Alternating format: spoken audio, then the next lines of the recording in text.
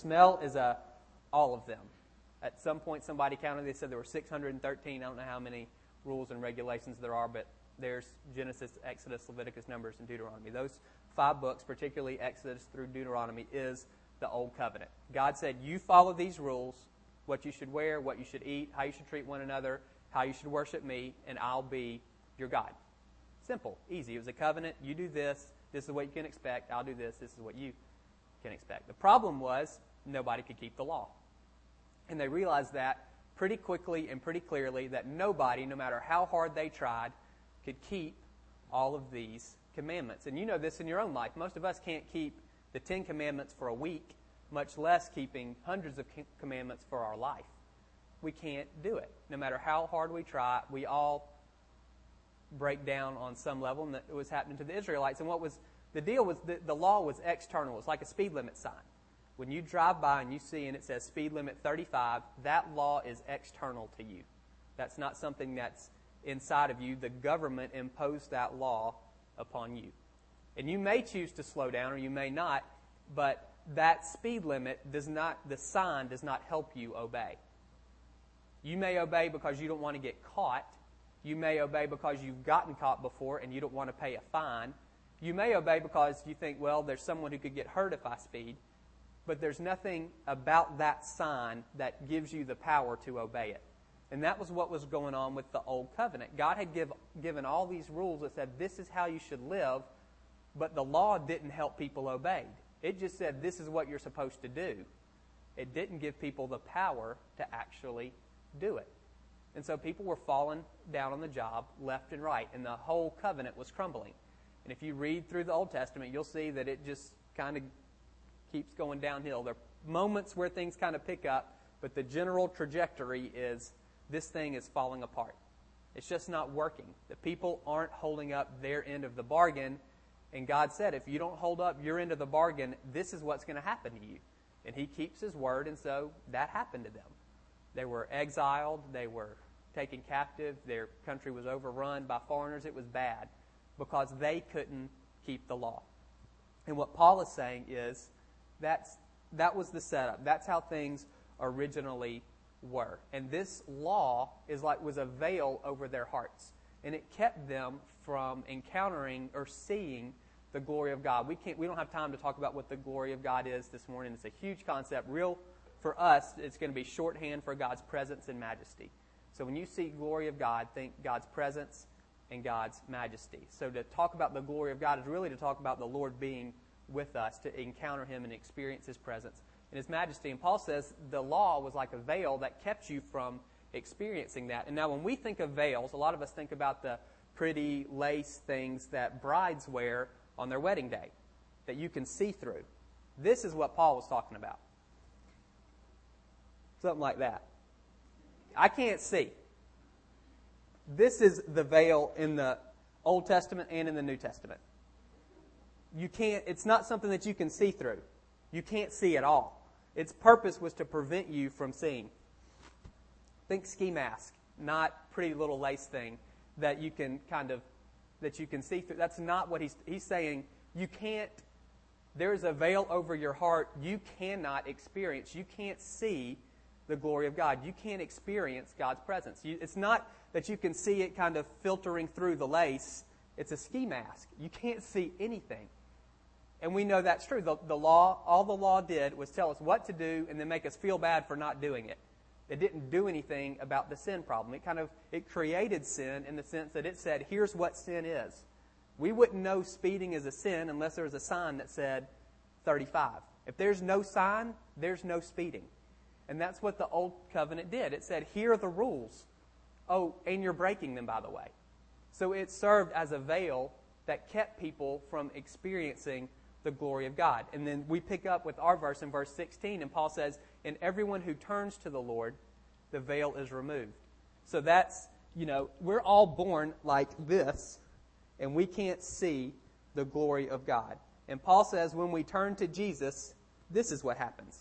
And then we can see the glory of God. Now I can see. And then he goes on to say, these are the results of being able to see. There's freedom for you.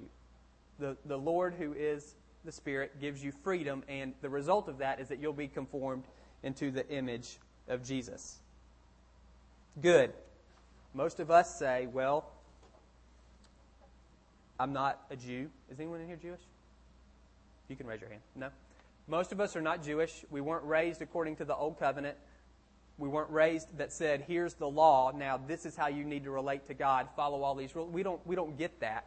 So we don't feel like we're bound to the law in any way. That doesn't mean anything to us necessarily. We can get the, okay, I'm born and I've got something here, but I become a Christian and it's gone.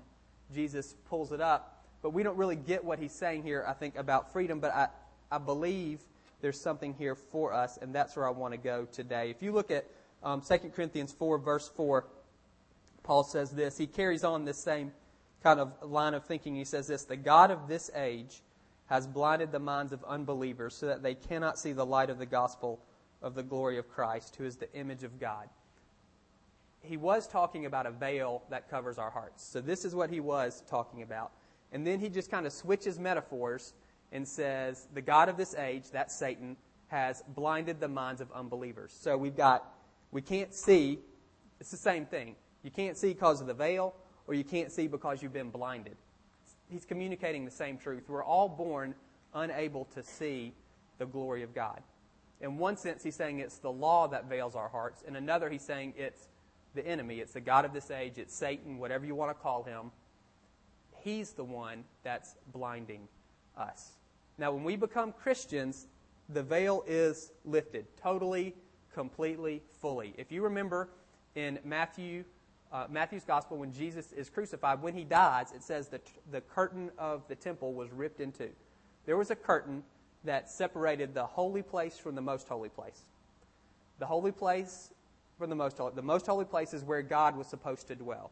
And the high priest could only go in there once a year, maybe 3 times a year, depending on which era it was, doesn't matter. Could go in there very rarely, and he was the only one, and he had to be super careful, and he could die in there. And there was this big curtain that was not, again, the curtain was meant to keep people out. It was a barrier. It was as thick as my hand. That's how wide that curtain was. It wasn't some little drape that you could see through. It was to keep you out and to keep him in. It was a barrier between people and God. And when Jesus died, the Bible says that curtain was ripped in two from top to bottom. I read somewhere that it took 300 men to hang that curtain. That's how much it weighed. So it's not like ripping a sheet of paper here. And it was ripped from top to bottom. The Lord did that.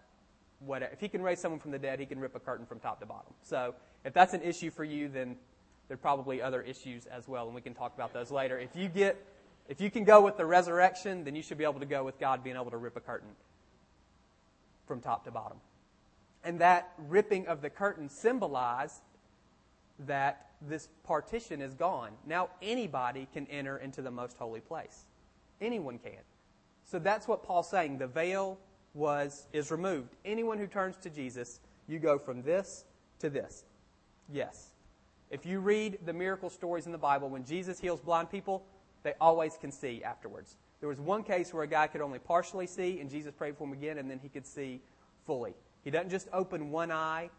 He doesn't, they can see fully, clearly, completely. The picture there is he opens the eyes of the blind so that you can see.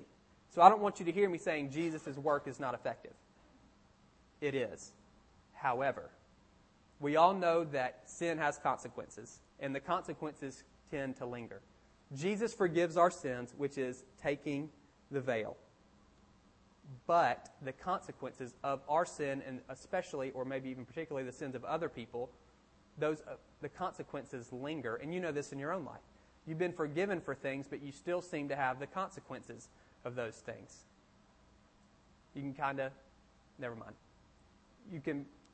The consequences, I think, remain beyond even forgiveness. And what that does to me is that's kind of like this. Jesus opens the veil, or removes the veil so I can see, but because of my sin, the consequences of my sin, the consequences of the sin of people around me, sometimes I wind up seeing like this. It's just one eye. Or maybe I can kind of see halfway like this. Or the consequences remain beyond my forgiveness, and that causes me to still not be able to see completely. It would be like if I was blind, and now I can see out of one eye, which is a lot better than not being able to see out of two eyes, but I'm still not all the way there. I think that's what happens to most of us as we live life. Most of us didn't become Christians until a little farther along, and so we had time to sin a decent bit, and most of us sin some even after we're Christians, and the consequences of that affect us even after we're forgiven, and those consequences cause us to not see the glory of God completely and clearly and fully. We see partially. And so we're not changed fully into the image of Jesus. So the question for me is, what can you see? Last week we talked about what do you smell like, and today the question is, what do you see? Do you see clearly the glory of God?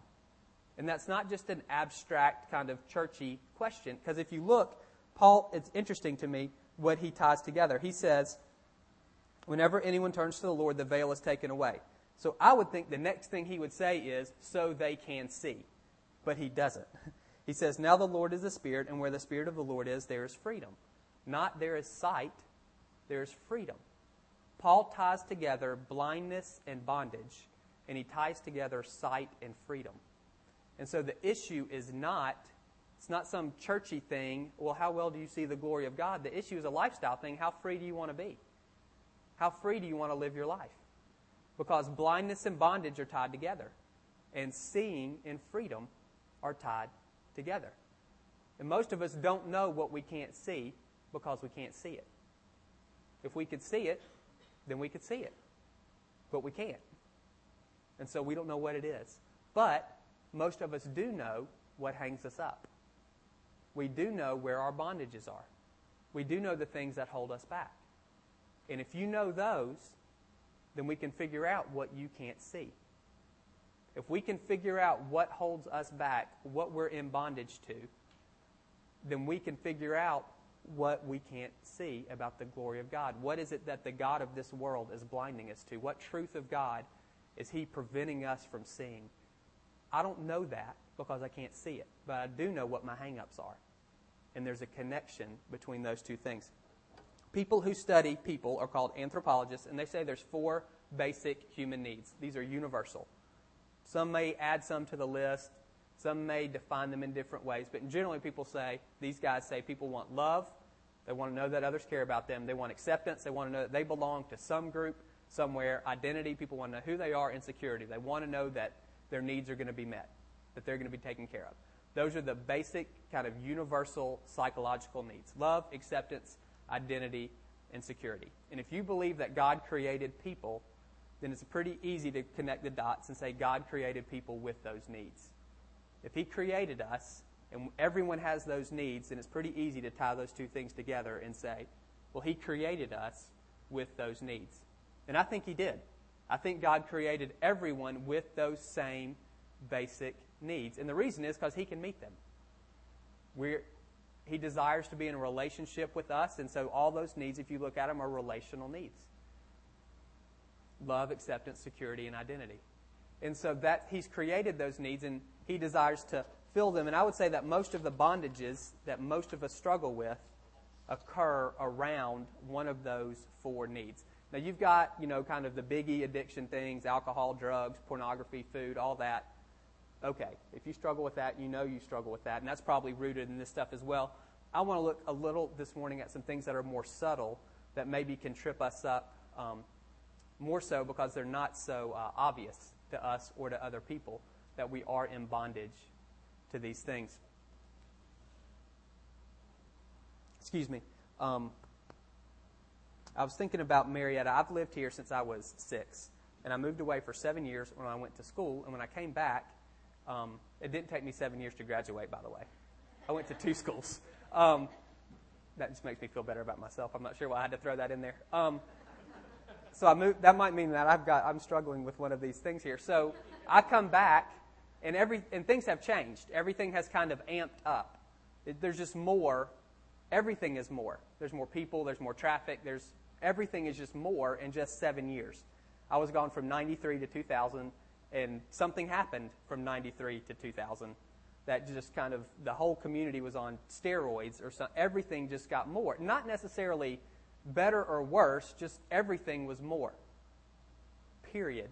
And I've thought about that when I moved back. I moved back from a small town, and I've wondered about the more of life here, and realizing, I think because I've been somewhere else, that it doesn't have to be that. Everybody doesn't live this way. They don't. Not everybody lives the way we live here. It's not that the way we live here is bad, but it's not like this is the only way people live life. Even the only way people live life in suburbs in America. It's not just that people live different in, Africa. They live different here in different places in the United States. And there's a cycle that I've been thinking about for a long time that I think, and this does relate, of busyness and affluence in our culture. I think there's some places where people make money in order to rest and relax and kind of be indulgent and, the whole watch TV and eat bonbons on the couch deal. I don't think that's why anybody makes money here. I don't know anyone who does that. I haven't met anyone that lays on the couch and eats bonbons and watches Oprah all the time. There might be people who wanted it. I don't know anyone who does that. It seems like here, the affluence for us leads to busyness, and they drive one another. We make money so we can do all of these things, and we do all these things that cost money, so then we have to make more money so we can do more things. And it's this vicious cycle of affluence and busyness, and we never get a break. And that ties in because I think everyone wants to be accepted. And here, to be accepted, there are certain things that you have to do. There's neighborhoods that you need to live in, and schools that your children need to go to, and places that you need to go on vacation. And I don't think any of that is overt, and I don't necessarily think there's some, group of Illuminati who are forcing this on us, who run our community. It's just, it is. Whatever. It's floating around out there. It's the God of this age blinding us. And so for whatever reason, there's some group of people who many of us don't even know, who are faceless, and we feel pressure to be accepted by them. And here, what that means is you better make some money because you got stuff to do. And so that's what we do. And so we're incredibly busy trying to fit in to some group, and it doesn't work. And we just keep doing this. The need to be accepted is God-given. The need to be accepted by a group of people is God-given. Trying to shut that down is not going to work. It's not healthy. It's not righteous. It's not holy. It's wrong. God wired you, and He wired you to be accepted by a group of people. The deal is, first, we need to realize that we're accepted by Him. And if you can get that, then you won't have to work quite so hard to be accepted by these other folks. Because the one whose judgment is eternal has already said you're in. He's already said, well, you're my son or you're my daughter. Most of us don't work that hard with our families. We know they're stuck with us, for better or worse. We don't work that hard trying to get acceptance from our family. We work for people on the outside. And what God's saying is you're part of the family here. Now, obviously, as a body of Christ, we want to be a place where people can be accepted, and all of these needs, I think God does desire to meet through the body, and yes, but that's not what we're talking about this morning. I'm talking individually about us and the things that hang us up. And I think one of the things that drives our community is a desire to be accepted by somebody out there, or some group out there, whoever it is, and we run like crazy trying to get them to say that I'm okay. Tell me I'm part of the team. Tell me I made the cut. Tell me I'm in the club. Just tell me. And I work really hard to make that happen because the God of this age has blinded me to the fact that God has already said, you're on my team, you're in my club, and I've already accepted you. So some people are blinded by acceptance. I think love is tied in with that as well. Some it's an identity. Then you can see all of these, no offense to people who are under 18, you can see all of these, particularly in junior high and high school students. You see it if you're around students because they're realizing I've got these needs and they're trying to get them met. But the thing is, becoming an adult doesn't make any of it go away. These needs are not magically met because you're 21 or because you get married or because you have children or whatever. They're not.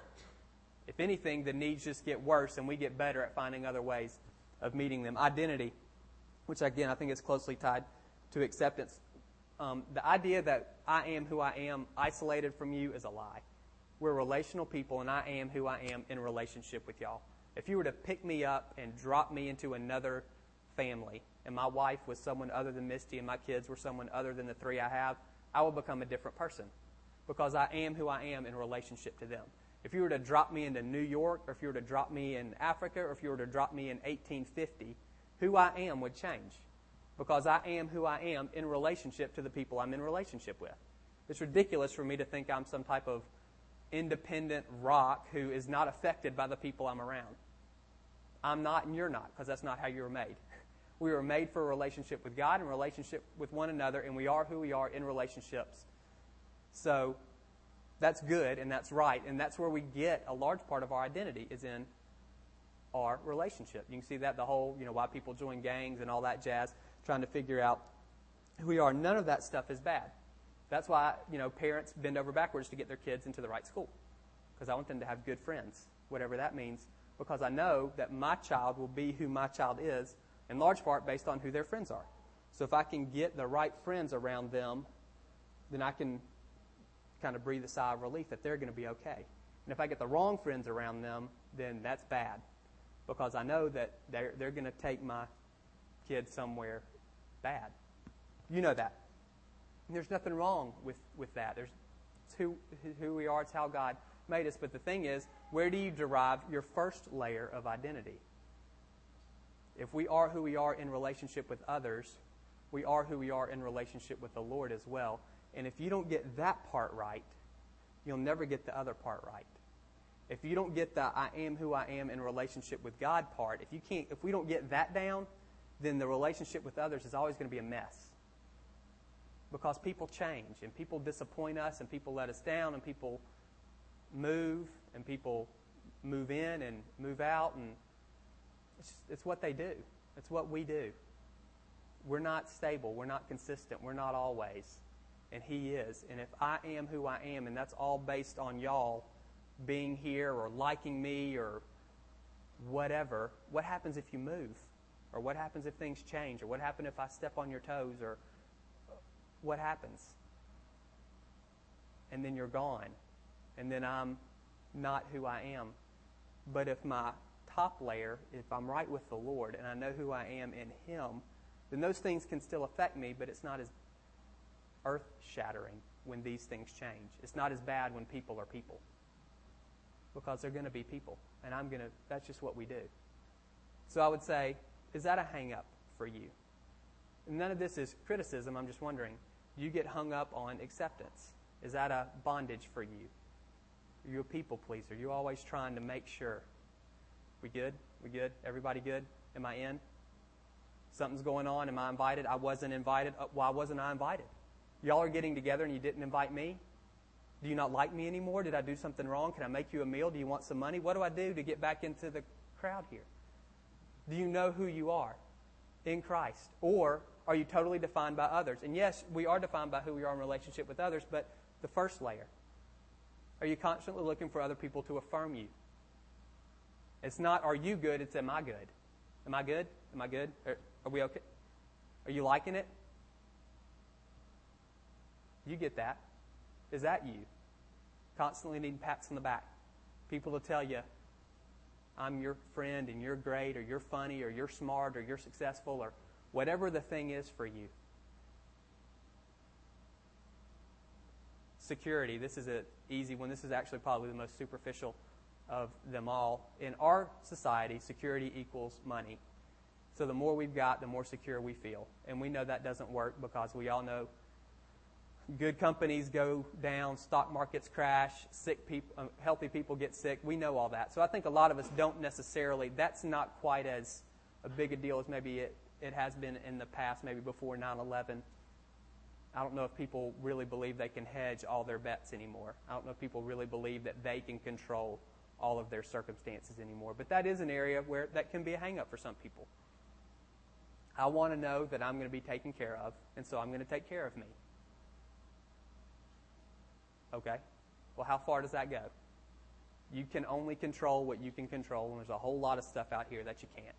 So you're going to go nuts because you can't fix any of this that's out here. Your reach is this big, and there's a whole lot of stuff that goes on outside of your reach. So we look for our security, and the Lord says, I'll take care of you. We talked about that about 6 weeks ago, about God as our Father and that He wants to take care of us. We just need to let Him. I don't think that, again, I'm not sure that's the biggest issue for most of us in the room. I would say for most of us, it's one of those first two. It's acceptance where we get hung up, or it's our identity where we get hung up. We're either constantly saying, are you good, or am I good? And that's what I want to know. And if you wrestle with one of those two things, the Bible says the God of this age has blinded us. So if you think of whatever those things are as chains or like a leash, the person holding the leash is the God of this age, who's a bad guy. So if you don't mind him holding your leash, then okay. Then continue to live like you are. But if you don't like the fact that he does, that it's this Satan, the one who wants to destroy you, is the one pulling your chain, well, right here. Anyone who turns to the Lord, the veil is removed. And the Spirit of the Lord comes and brings freedom. And I actually think that the area where you will, if you're blinded in an area, when God allows you to see that, that's the area where you'll receive more grace. And you'll begin to relate to God in a new way. If right now one of your biggest hang-ups is hoarding things because of security, wanting to make, you've got a big pile of money because you want to make sure you're okay for a rainy day or whatever, what God will do when He could show you that He takes care of that is He'll turn you from a hoarder to generous. And you'll learn to be content with what you have, and you won't be stingy anymore. If your deal is your identity and you're always wanting to know, am I okay? When you see the glory of God clearly in that area and that He has said, you're okay because I said you're okay. When you get that, it'll change who you are. And you'll become confident, not in yourself, but you'll become confident in who you are in Jesus. And that's unshakable. If you're always wanting to know, are you good? Are you good? Am I in? When the Lord opens your eyes to that and you can see your acceptance in Jesus, then suddenly you'll actually become a lot better to be around because you won't be worried so much. You'll be able to serve people instead of having people always serve you. And that's not how we think about it. I'm not having them serve me, but ultimately that's what you're doing. You're being nice so that they'll be nice back. You're being nice to them so that they can include you. And you'll learn what the Lord will do is He'll change your heart. And you'll begin to serve people for the sake of, period. Just because. And there won't be you won't care if you get anything out of it or not. Because you'll know you're already accepted by Him. So it's okay if I'm not accepted by you. I want to be, but if I'm not, that's okay. And so I'm free to love you without expecting you to do anything back for me. Change your life. And that's available to you this morning if you want it. Paul says anyone who turns to the Lord, the veil is removed. And He removes it completely, and He removes it fully. Just like He tore that curtain in half. Do the same thing. The ski mask is off. Sometimes we get cloudy again because of the lingering effects of our own sin, and He can take care of that too if you'll let Him. So really the question for you this morning is what do you see, and how free do you want to live? How free do you want to live? Do you want the God of this age to yank your chain? I think of it like, those dog leashes that are retractable? You know what I'm talking about? So the dog can go run out and then it catches and brings them back. I don't have a dog, but my brother has a lab-ish type dog and lab-like, and he said those things aren't good because the dog never knows how far it can go. If you have a leash that's 8 feet, the dog knows this is as far as I can go. But if the leash is sometimes 8 and sometimes 10 and sometimes 15, they never know how far they can run. So they're tentative. And I think about the one who holds the leash on us. You don't know how far you can go. You don't know when He's going to push the button and yank you back. And that's a bad way to live. Always tentative, always wondering, is it all going to come crashing down now? Is this when He's going to pull me back? Is this when He's going to yank the chain? You don't have to live like that. Jesus can set you free, and you're set free not just for the sake of being free. You're set free for the sake of becoming more like Jesus. Bo, you guys can come back up. We're going to have some ministry time. There'll be some teams in the back. who will pray for you. If you have pray for you for any reason, anything you have, we'll pray for you. But if any of the stuff that we shared this morning, if that rings true, if you think, I wonder if I do see clearly, I think there might be some chains in my own life, and I want to see those things broken, then this morning you can know freedom. So I'm going to pray, and then these guys are going to lead us in worship. Y'all can respond however you want to.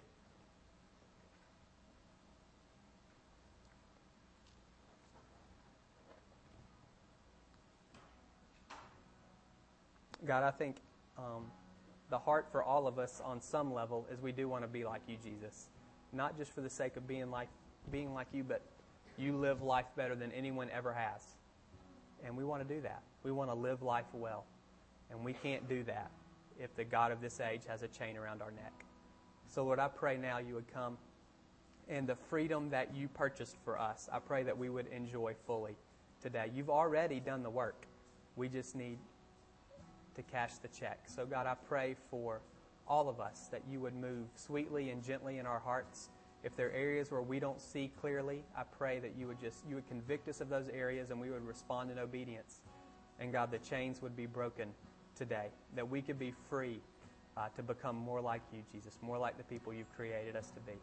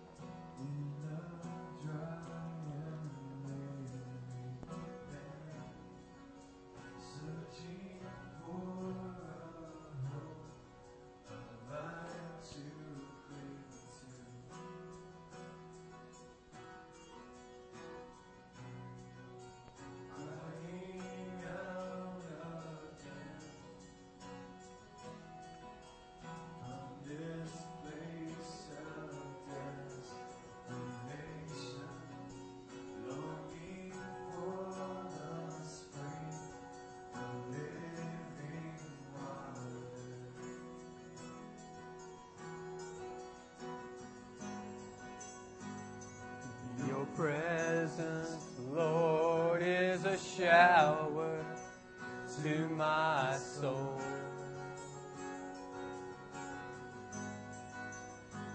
Would you rain it on us now?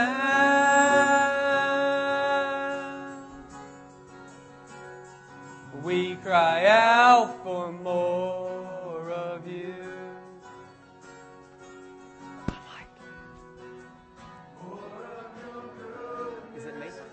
Logan said it was me. To might show your face, oh Lord. Hey, bro. We cry out for your tender touch. More of your gentleness and love. We might know your presence, Lord. In your presence there's peace. In your presence